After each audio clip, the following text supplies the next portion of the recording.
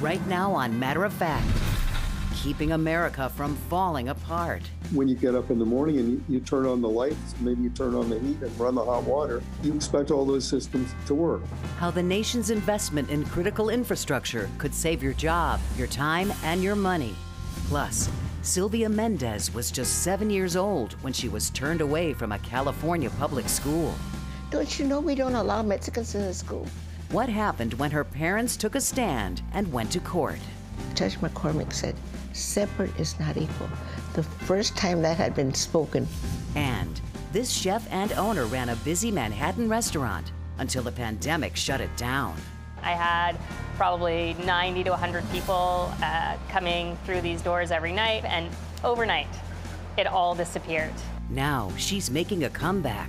The starting pay is now $25 per hour per person. What she's doing to change the way restaurants work.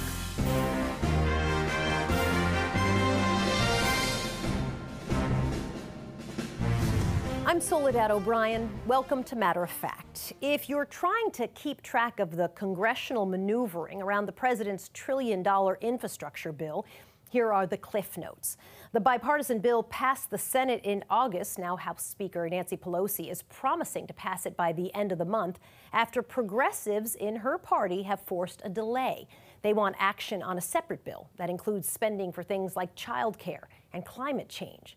Meanwhile, communities across the country are without funds to pay for needed repairs due to age and made worse by extreme weather events. In Iowa, with more structurally deficient bridges than any other state, inspectors are discouraged with the lack of funding for maintenance. It can be frustrating at some days when you know you have a limited budget and you see that you have more to do than what you have the budget for. In Boston, commuters are worried about the condition of their train stations. Some platforms and stairs are so worn, rusted portions are giving way. I heard a cracking noise, kind of like a loud cracking noise, and I just happened to look like that, and the piece came down. I just don't want it to happen to somebody else. In New York, more than 400 subway entrances are at risk from extreme rain. A think tank is proposing a canal system. So where do we go from here? Joseph Schofer is Professor Emeritus of Civil and Environmental Engineering at Northwestern University. He's also the host of a podcast called The Infrastructure Show. Professor Schofer, so nice to have you. May I start by talking about your podcast? It's been 11 seasons, and I'm curious what you talk about and who do you think your audience is? So I talk about infrastructure, elements of infrastructure, very specific topics that feed my curiosity. I'd like to know how things work. A number of my professional colleagues listen and give me a lot of good feedback. I get feedback from high school students who say, that was so interesting and I always wanted to know about that and how can I learn more about that? I want to ask you a question about this number that comes from the ASCE. They're saying that at the family level, the cost is about $3,300, the cost of inadequate infrastructure. I'm assuming that's some kind of an average, but explain that number roughly to me. Well, so some of that is cost to fix things that break because the infrastructure isn't working well. So automobile repairs that may otherwise be unnecessary. Some of that, I would say a lot of it, is delays because infrastructure doesn't have the capacity. And there's also damage that happens when infrastructure fails. If the electric grid fails, even in the case of a storm, well, that's a loss to the consumer, and presumably some infrastructure investment could reduce that cost. Can you tell me specifically the ways in which climate change is creating this need? There's a strong pattern of drought, literally from the Midwest all the way to the West Coast, and makes it much more likely that you're going to have wildfires.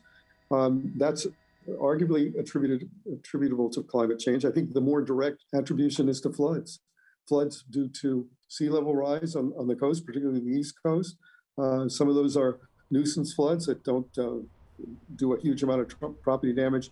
And also storm-driven floods in the Midwest due to heavy rainfall or unexpected melting of the snowfall. And the Midwest has been susceptible to floods for many decades, and that's clearly getting worse. And water damage and floods and storm surges on the Gulf Coast. 25% of all critical infrastructure in the U.S. is at risk of failure due to flooding. Do you think that number is accurate? Because that sounds horrifying to me. Well, I think it's intended to sound horrifying to you, and maybe it'll get you and all the rest of us to take some action. So what's critical infrastructure? It's the stuff that you and I need to function on a daily basis. So the way I would characterize it is when you get up in the morning and you turn on the lights, maybe you turn on the heat and run the hot water, you expect all those systems to work. And so you're dealing with network systems, grids of energy and water, and they're all dependent on infrastructure to bring that resource to your house. And so we need data, we need science, and we need money to do something about that. I'm curious about the jobs connected to infrastructure. There are lots of ways you can create jobs by building infrastructure. What matters is build the right infrastructure. Put the money to use in such a way that there's lasting value that's produced.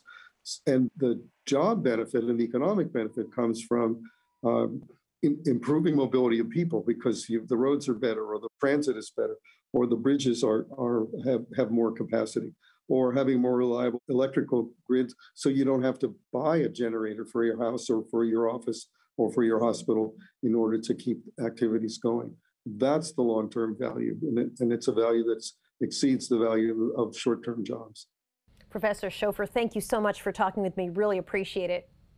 Next on Matter of Fact, in 1940s California, this little girl was turned away from her local public school.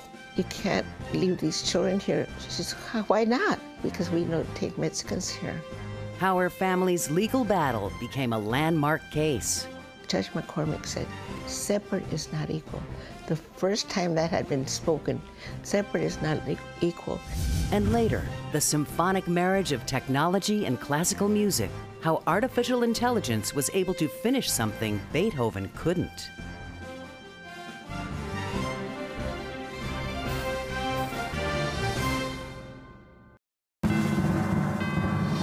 Welcome back to Matter of Fact. In 1954, the U.S. Supreme Court ended racial segregation in schools with Brown versus the Board of Education.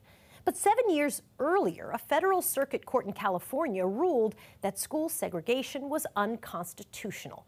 The California case, Mendez versus Westminster, focused on Mexican-American children denied access to white schools. 7-year-old Sylvia Mendez was at the center of that case. Now she's 85 years old and reflects on her place in history. We sent Matter of Fact correspondent Laura Chavez to meet the woman who helped pave the way for integrated schools. Oh my God, I see myself. Sylvia Mendez may seem like any other Hispanic grandmother, but behind that smile is a woman who changed history. My name is Sylvia Mendez, daughter of Gonzalo and Felicitas Mendez. Sylvia was the little girl at the center of Mendez versus Westminster, a little-known case that paved the way for integrated schools before Brown versus Board of Education. In 1945, Sylvia's father, Gonzalo Mendez, asked her Aunt Sally to enroll her and her brothers in a school just down the road. My Aunt Sally went up to the clerk and she said, you can't leave these children here. She says, why not? Because we don't take Mexicans here. These are the older kids in the Mexican school. At the time, schools in California were segregated, and dark-skinned children with Hispanic last names weren't allowed at the 17th Street Elementary. That school was just for white students. Gonzalo, Jeronimo, Alicia, and Virginia and I would have to walk into the barrio to go to the Mexican school. So this is where you would walk? And this is where the school used to be, right here. Sylvia's father went to the school administration, but everyone gave him the same answer: no Mexicans allowed. Gonzalo then recruited 4 families, one from each school district in the county, to join the fight. The Mendez family then put up their own money and hired attorney David Marcus, who had just won a case to integrate public swimming pools. And he just won that case with the 14th Amendment, and it's in the Los Angeles Times. Once the Mendez family hired a lawyer, the school board made Gonzalo and Felicitas an offer: drop the case, and Sylvia and her brothers could go to the white school. But the Mendez family knew this wasn't just about their kids anymore. It was about the quality of education for all children, like these students, also at Hoover Elementary, the Mexican school. So talk to me about some of the differences between what they taught at the white school and the Mexican school. Well, in the Mexican school, they were trying to teach you how to speak English, even though we already spoke English, and how to take care of a house and how to cook, because they figured, they'll end up being maids, They weren't teaching us, academics like reading, writing, arithmetic. The Mendez's attorney argued the case based on the 14th Amendment, which guarantees equal treatment for all U.S. citizens. After a 2-week court battle, Judge McCormick said, separate is not equal. The first time that had been spoken, separate is not equal, and they won the first case. The school board appealed the decision all the way to the California Supreme Court. And in the end, the court ruled in favor of the Mendez family. Shortly after, the governor of California, Earl Warren, signed a law prohibiting segregation in all public schools, 5 years before Brown versus Board of Education was decided. I received that one in Mexico City. Sylvia has received dozens of awards and honors for her work and the work of her parents, including the Medal of Freedom in 2011. But the honor she's most excited about is the one in her hometown. The Mendez Tribute Park, still under construction, will be a reminder of her family's legacy. This is a beautiful space. It is. Their win meant that Sylvia did go to the white school. She graduated and became a nurse. Oh, that's when you graduated. That was when I graduated. This story struck a chord with me because of my own family's journey. In the early 1950s, my grandparents took a leap of faith and brought my father and his siblings to the U.S. from Mexico in the hope of giving their kids and future generations the best education available. My dad was actually the first one to graduate college of his immediate family, and it was such an accomplishment for my grandparents to see this happen, because it wouldn't have happened without them being brave enough to cross over into the U.S., but it also wouldn't have happened if you weren't brave enough to walk in those doors. It wasn't me, it was my parents. I'm a storyteller, telling the story of Mendez versus Westminster, part of my history. In Westminster, California, I'm Laura Chavez for Matter of Fact. Coming up on Matter of Fact, restaurants are opening their doors again after facing tough times. Most of my colleagues are struggling to find staff. It's been really hard. So this chef and owner is paying $25 an hour, minimum. It's the only way we're going to get through this, or we will end up having a shattered industry. And still ahead, Beethoven left behind some unfinished business. 40 sketches, pages of notes that document the beginnings of his 10th symphony. How artificial intelligence experts took his notes and turned them into a technological masterpiece.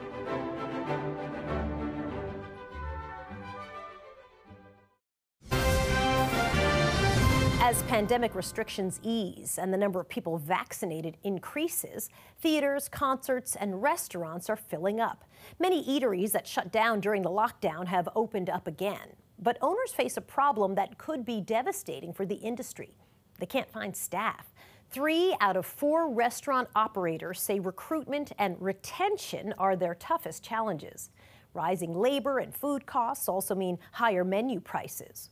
One New York City restaurant owner, hit hard when the pandemic began, had to let all her staff go in March of 2020. Now, with an innovative approach, she's making a comeback. My name is Amanda Cohen, and I am the chef owner of Dirt Candy, an all-vegetable restaurant in Manhattan.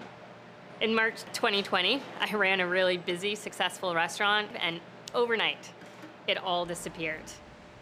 We closed our restaurant down, and I had no idea what was going to happen. In a perfect world, I would press the reset button and start all over again. When I closed the restaurant, I had this idea that I wasn't going to reopen the same restaurant I closed, actually, because I'd sort of left us all without a safety net.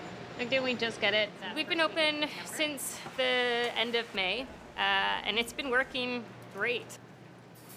The starting pay at Dirt Candy is now $25 per hour per person, which is a huge jump for certainly my back of house.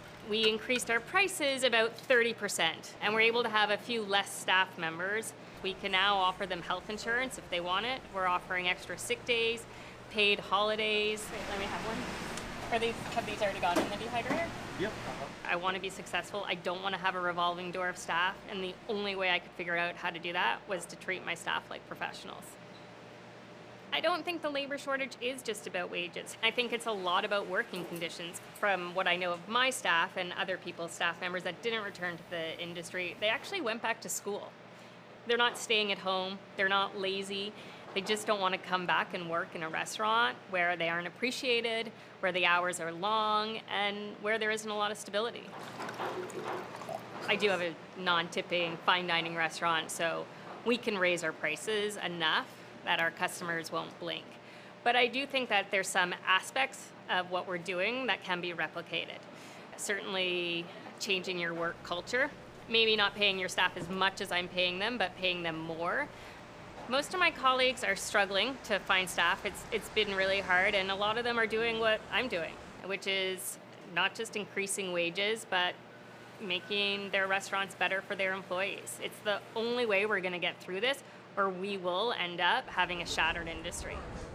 Next on Matter of Fact, the entire world watched scientists develop a COVID-19 vaccine in record time. How those breakthrough discoveries are tackling some of the world's other deadly diseases. To stay up to date with Matter of Fact, sign up for our newsletter at matteroffact.tv. Welcome back to Matter of Fact. Are we in an era of vaccine acceleration? The entire world watched scientists develop the COVID-19 vaccine in record time. With global collaboration, it happened by the end of 2020, just 8 or 9 months after the first trial doses were administered. Before that, the fastest vaccine developed was for the mumps, and that took 4 years, back in the 1960s. More breakthroughs are on the way. Moderna is working with Scripps research scientists in California to make a vaccine to fight HIV, the virus that causes AIDS. They're using some of the same RNA delivery system that's in the COVID-19 vaccine. That method teaches our cells how to make a protein that triggers an immune response in our bodies. The first clinical trial is scheduled for next month. That announcement comes on the heels of the World Health Organization's approval of the world's first malaria vaccine. The mosquito-borne virus afflicts nearly 229 million people each year. The efficacy rate is about 30%. Experts say that's a start. And in Cuba, another vaccine milestone. Experts there say the country will reach full COVID immunization of its 11 million citizens by the end of the year. They're using a vaccine that was developed on the island. It's one that has not received approval by the World Health Organization. Coming up next, roll over Beethoven. Can AI computers really replicate the composer's creative genius?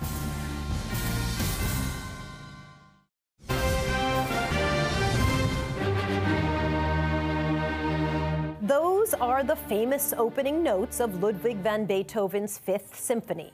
The German maestro wrote a total of 9 symphonies, but when he died in 1827, he left behind 40 sketches, pages of notes that document the beginnings of his 10th symphony. Fast forward, and a group of musicology and artificial intelligence experts used those drawings to finish what Beethoven never could. He was a radical innovator, always taking the new technologies of his time, and now we're taking the new technologies of our time to advance musical creation.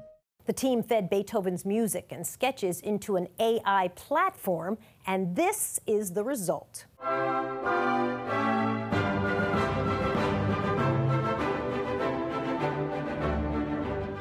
Soon the world will hear Beethoven's complete 10th Symphony when it's performed in Hamburg, Germany in about 2 weeks.